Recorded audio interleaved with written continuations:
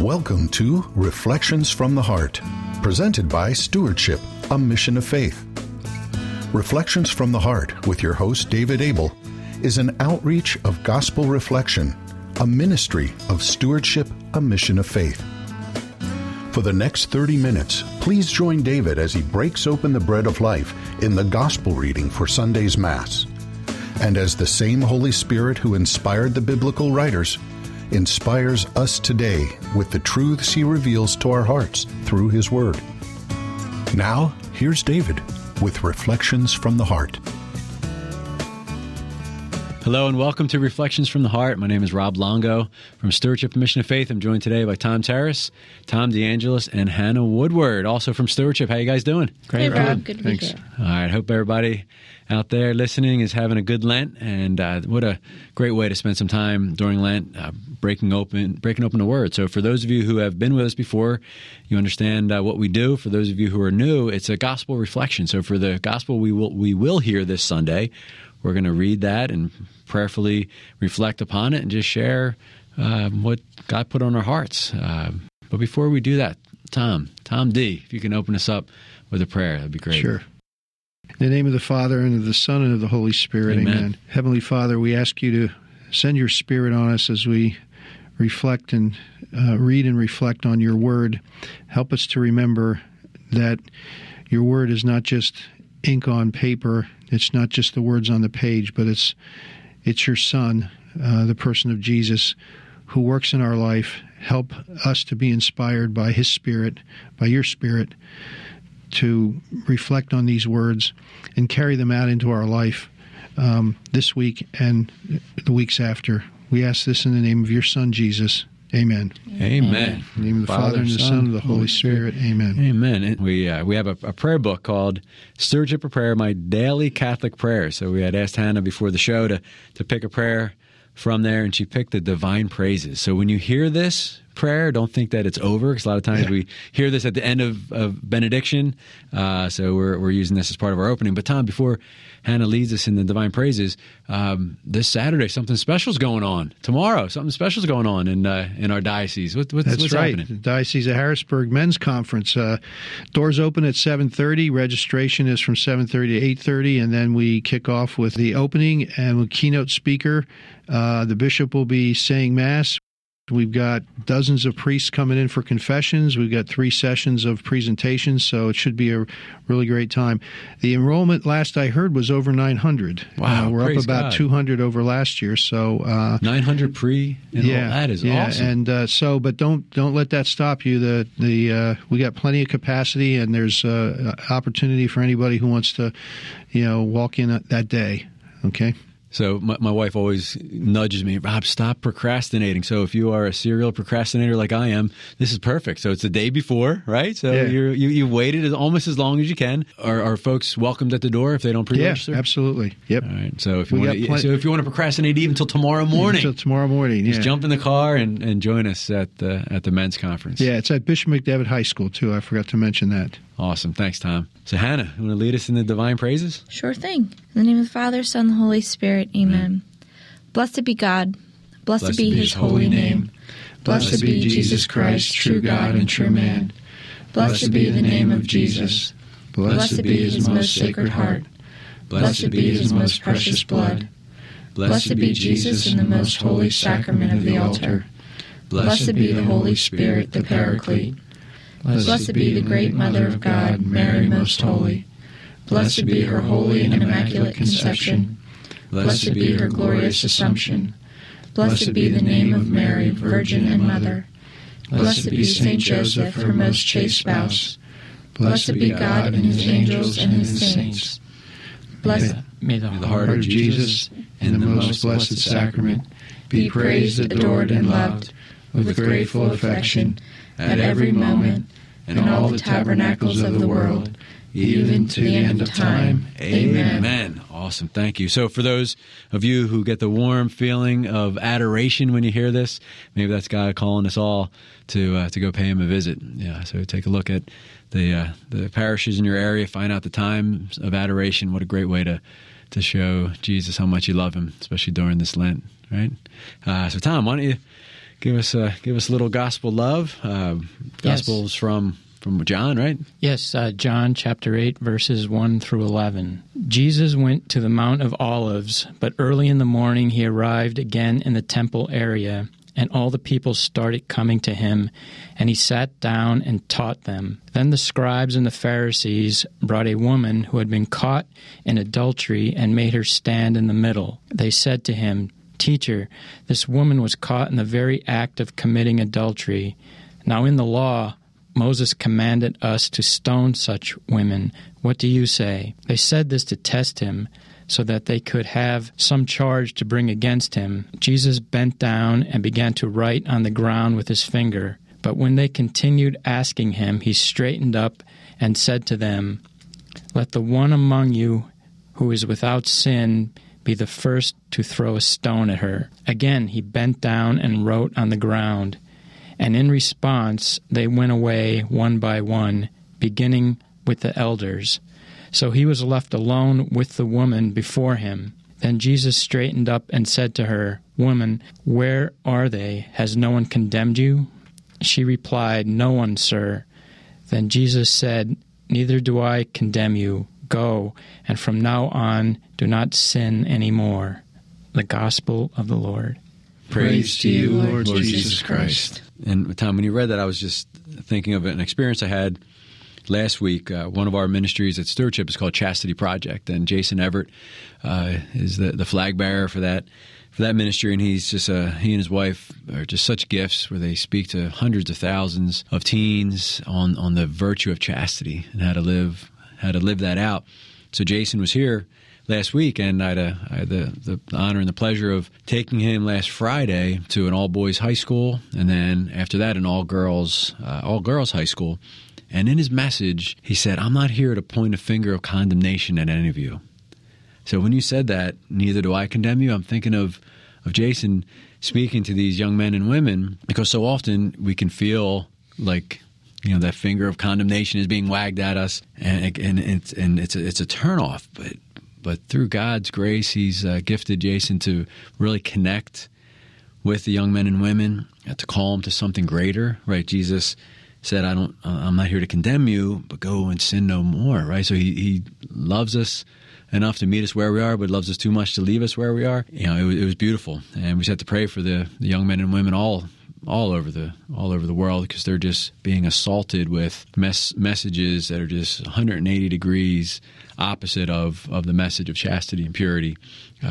So there's just a lot going on in their lives, and to have someone like Jason and Kristalina that just love these young men and women so much, and they've dedicated their lives to writing books and giving assemblies and just being there for them, to show them something better, right? To show them God's plan and how it leads to to a more fruitful life. It was beautiful. So I just pray in my life that I don't get in the way at all with any type of condemnation or making them feel condemned, but making them feel loved. I think one of the challenges too that we run into with Pope Francis is this whole idea of mercy. And the important thing, I think, too, and this last line here in the gospel as we read it really points us out, is that we do need to not condemn people. We do need to show mercy to people.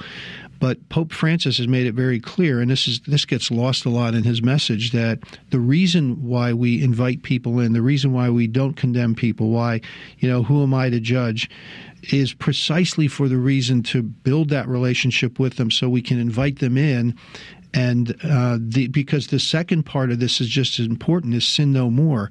We don't offer mercy for the sake of allowing people to continue to live in their sin. We offer mercy so that we can embrace people, so that we can create a relationship with them, so that they'll come to understand over time that also go and sin no more is part of Jesus' message too. So it's not just a matter of, you're right, Rob, we've lost, when we've been so focused over the years as a Catholic Church in particular on the rules. And you're wrong, this is the way it's supposed to be, this is what the Church teaches, that we've lost the mercy. And I think Pope Francis brings that in. But as our culture is inclined to do, we go from one extreme to the other extreme, is now we're getting this whole message of mercy being, don't worry about it. If you're divorced and remarried and you haven't gotten annulment, you can go to communion. You can do whatever you want. Everything's okay. That's not Pope Francis's message of mercy, and I don't think if you pay attention to what he says and you read beyond the headlines, you can see that very clearly. It is a challenge to us. It's nice to not condemn people and have people feel really good and warm and fuzzy about the fact that you're not condemning them. But the next side of that is we need to also say, and sin no more.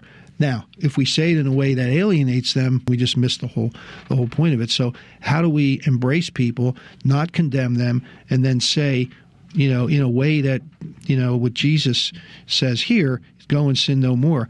I heard earlier in the week at a gospel reflection, somebody said, every time I read this last line here, it reminds me of what he calls in his life a never again moment.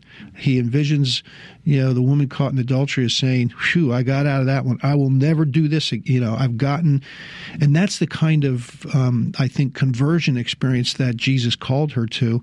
And that was his perception of it. And I think that's what we're called to do.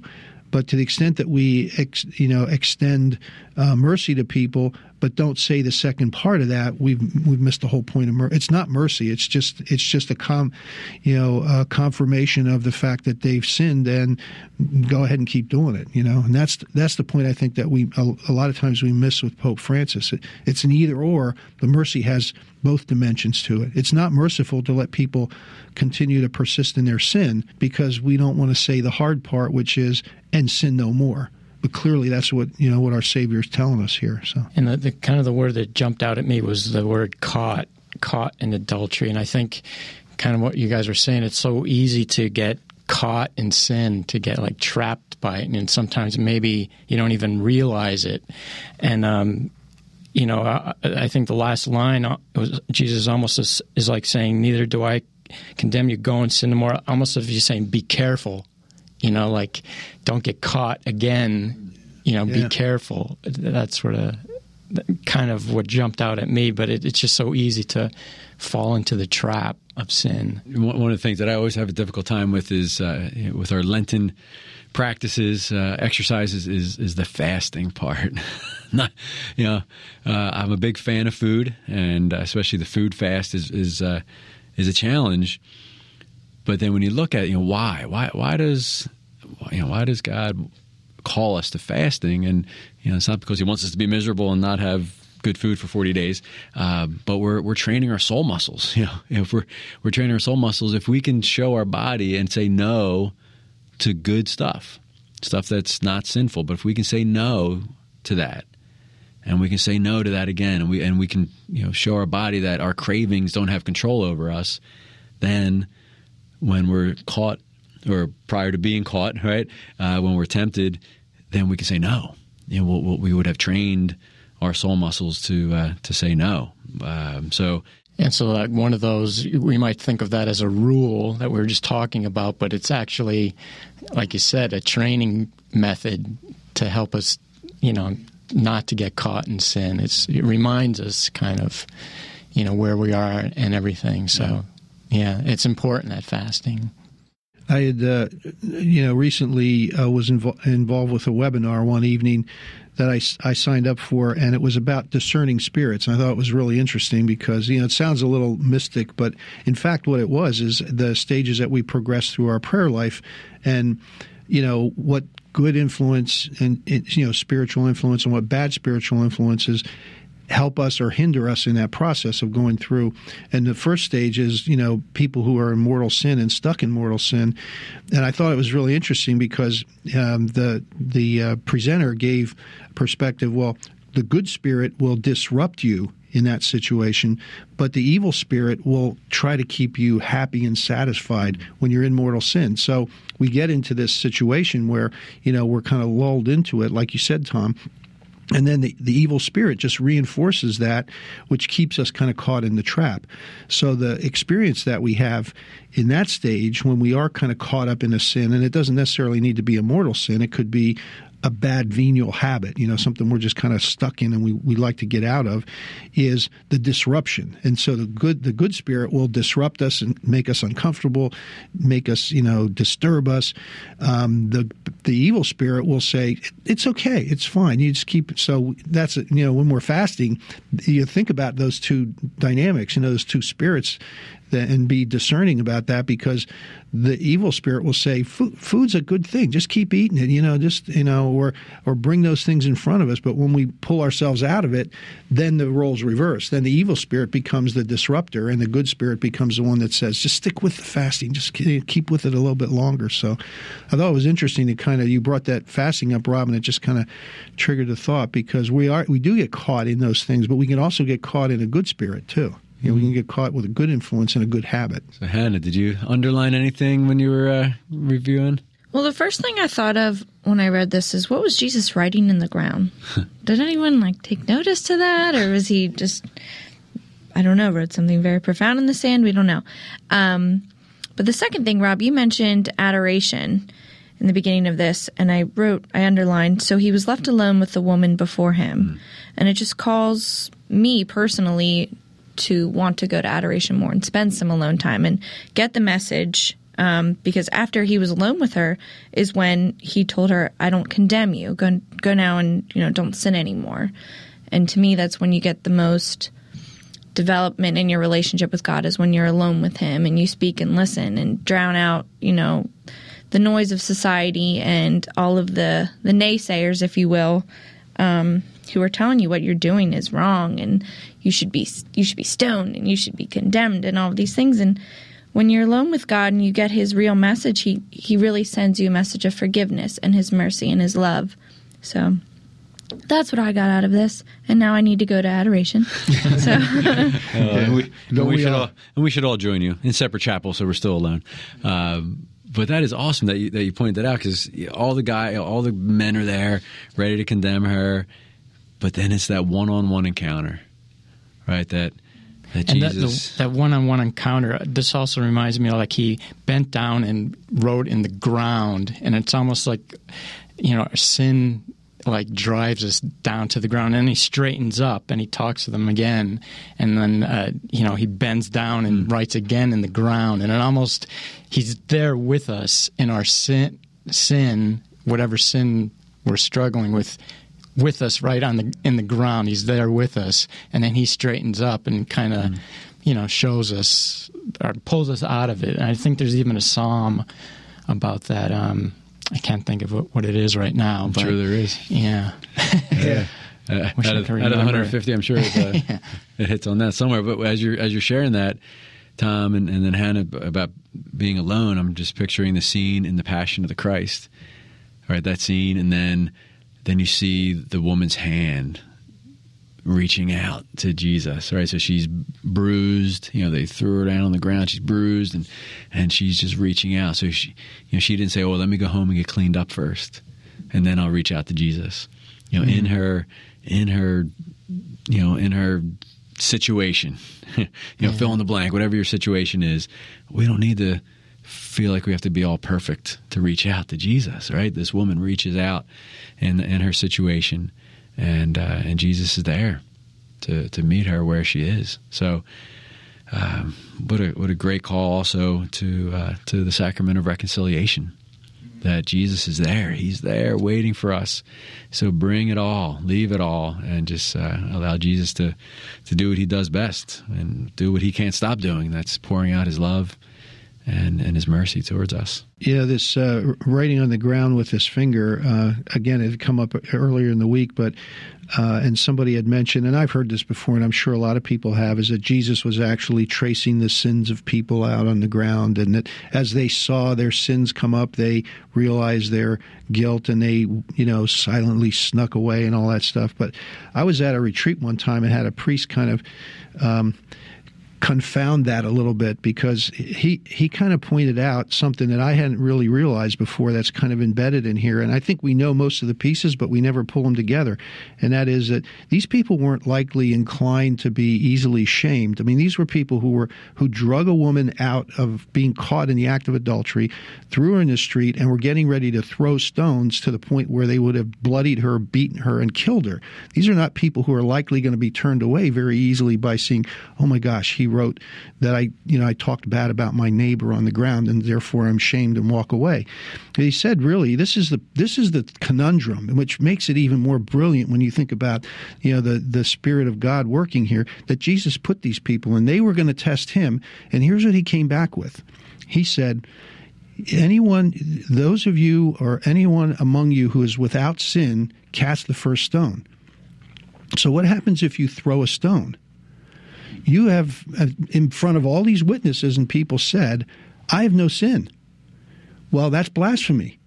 And guess who would be the next person stoned right after the woman was stoned? Would be you. Or anybody who threw a stone. So the thing is, she might get hit with one stone, but you're probably going down, And that's the reason why they walked away, not because they were embarrassed or they were kind of put in a difficult position or oh, shucks, he caught us, we don't have a leg to stand on here. I mean, this crowd, these Pharisees and scribes were the guys that ended up crucifying him, in spite of the fact they didn't really have any evidence. So this isn't a group of people that would be easily shamed. But the fact of the matter is, it just makes you appreciate all the more, the effectiveness and the brilliance of this response, which is, if you have no sin, all right, and if you say that, you're basically putting yourself on par with God. And really, at the end of the day, what did they crucify Jesus for? Because he said he was God, right? I mean, that's a serious, serious offense in this word. And there's a really good CD by Lighthouse Catholic Media called Shameless, I think, by Jeff Cavins. And he talks about this very passage. And he says that Jesus is not about shaming people. So this notion of him writing their sins down, he wouldn't do that because he doesn't. That's just not his nature to shame people. But he probably wrote down, and he quoted, it was from Jeremiah, some quote about, I came, but you didn't listen. If you read that quote, it makes perfect sense with this passage. And he said that he probably wrote that, something like that down, versus shaming those scribes. Like even Jesus, as much as he could have. That's not his nature, is to shame people, and he wouldn't do that. And it probably wouldn't have worked anyway. Yeah, like you said. The point that the priest brought out to me was, these aren't people that were easily shamed, pushed around, intimidated, As you guys are sharing, I'm just thinking of the scripture that that our battle's not with flesh and blood. It's not. It's a spiritual battle. So if on the physical realm, if someone was walking home and they get jumped and they get beat up, and then they show up on your doorstep, someone that would you be mad at them for getting beat up? No, you'd be like hugging them and consoling them and cleaning them up. So we have a bunch of people, present company included, for me at least, that we get beat up spiritually, right? We fall and we're bloodied and we're hurt, and I just want to ask the Lord to fill my heart with compassion, because when people fall to sin, it's a spiritual battle. So they've been jumped. And they're bloodied. Their soul's bloodied, and I just want to be moved with compassion, like the Father in last week's gospel. It said the Father was filled with compassion when he saw his Son. And he was so filled with compassion. What poured out of him was mercy and love, right? So this woman was, she was jumped by the evil one, and led her into this life. But she's a daughter of God.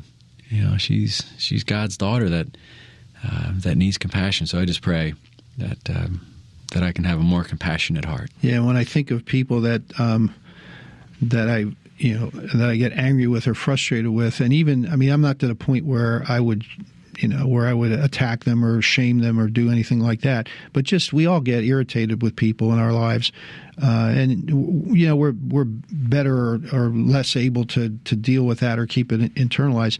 But when you frame it that way, Rob, it really does change the whole perspective. When you look at somebody who's irritating you, and say that or somebody who's done something that unintentionally offended you, you look at them and say, well, they're being beaten up too. I mean, I get beat up all the time and fall and get wounded by the evil one, but that's going on with all of us all the time, and we're always dealing with those kinds of problems in our life. You hear people say every once in a while, if you knew the problems that other people were dealing with, you'd be a lot more compassionate. We had a priest, a Monsignor, who was at our parish that used to say, he never shared anything specific, but he said, one of the most humbling things is to sit in confession for hours during Advent and Lent and listen to people's sins. He said, if you knew some of the things that people were dealing with, you'd be a lot more compassionate, because we just don't hear those things. We just don't know what's going on in people's lives. And it's part of our culture not to dump our problems on everybody else, but yet we all have them, and to realize that the guy across the table or the guy, who just cut me off in traffic may have been distracted, maybe his wife just told him she's leaving this morning. Who knows what's going on in their life. And for us to be, as we should always be grateful to God for all that he gives us all the time. St. Paul says, just live a life of gratitude. I mean, be grateful all the time. We should also be compassionate all the time to our brothers and sisters, because we just don't know what they're dealing with. So what a call to action as we wrap up our time here to be compassionate, to be like that father last week, to be Jesus. It's easy to compare ourselves to those who are who aren't living it, but let's compare ourselves to Jesus, right? He gives us the bar. He gives us the bar of compassion and joy and peace and love and mercy that we should be striving to reach towards, and not just comparing ourselves to make ourselves feel good, right? But this last line again, neither do I condemn you, go, and from now on sin no more, is a call to action throughout our lives. This is, Jesus didn't say, okay, you made your decision for me today, you're good to go for the rest of your life. No, it's not a once and done thing. Every day we have to recommit ourselves to Jesus, and through his grace we could, we can live a life for him. But let's not take this as a one and done. And Jesus is commanding us, I don't condemn you, but go, and from now on sin no more. Obviously, we're going to fall, but if we stop trying, then that's not good. So let's pray for each other that we could that we can live a life where we're continually striving to follow in Jesus' footsteps. Continue on with your Lenten practices, everyone. Let's pray for each other, and we'll talk to you next time. God bless you. Bye. Reflections from the Heart has been presented by Stewardship, a Mission of Faith. We hope that you've been blessed and encouraged as you listen to Reflections from the Heart. If so, you might consider participating in a Gospel Reflection group. For information on locations and times of Gospel Reflection groups, or how to start a Gospel Reflection group in your area, please visit our website at stewardshipmission.org and click on Gospel Reflection Groups, or call us at 717-367-0100. Stewardship, a Mission of Faith is a 501c3 nonprofit organization and depends on donations from people like you to make Reflections from the Heart possible. If you enjoyed this broadcast, please prayerfully consider making a tax-deductible donation by visiting our website or calling us at 717-367-0100. On behalf of David and the staff here at Stewardship, a Mission of Faith, thank you for listening. And until next time, may God bless, protect, and guide you on your journey home to Him.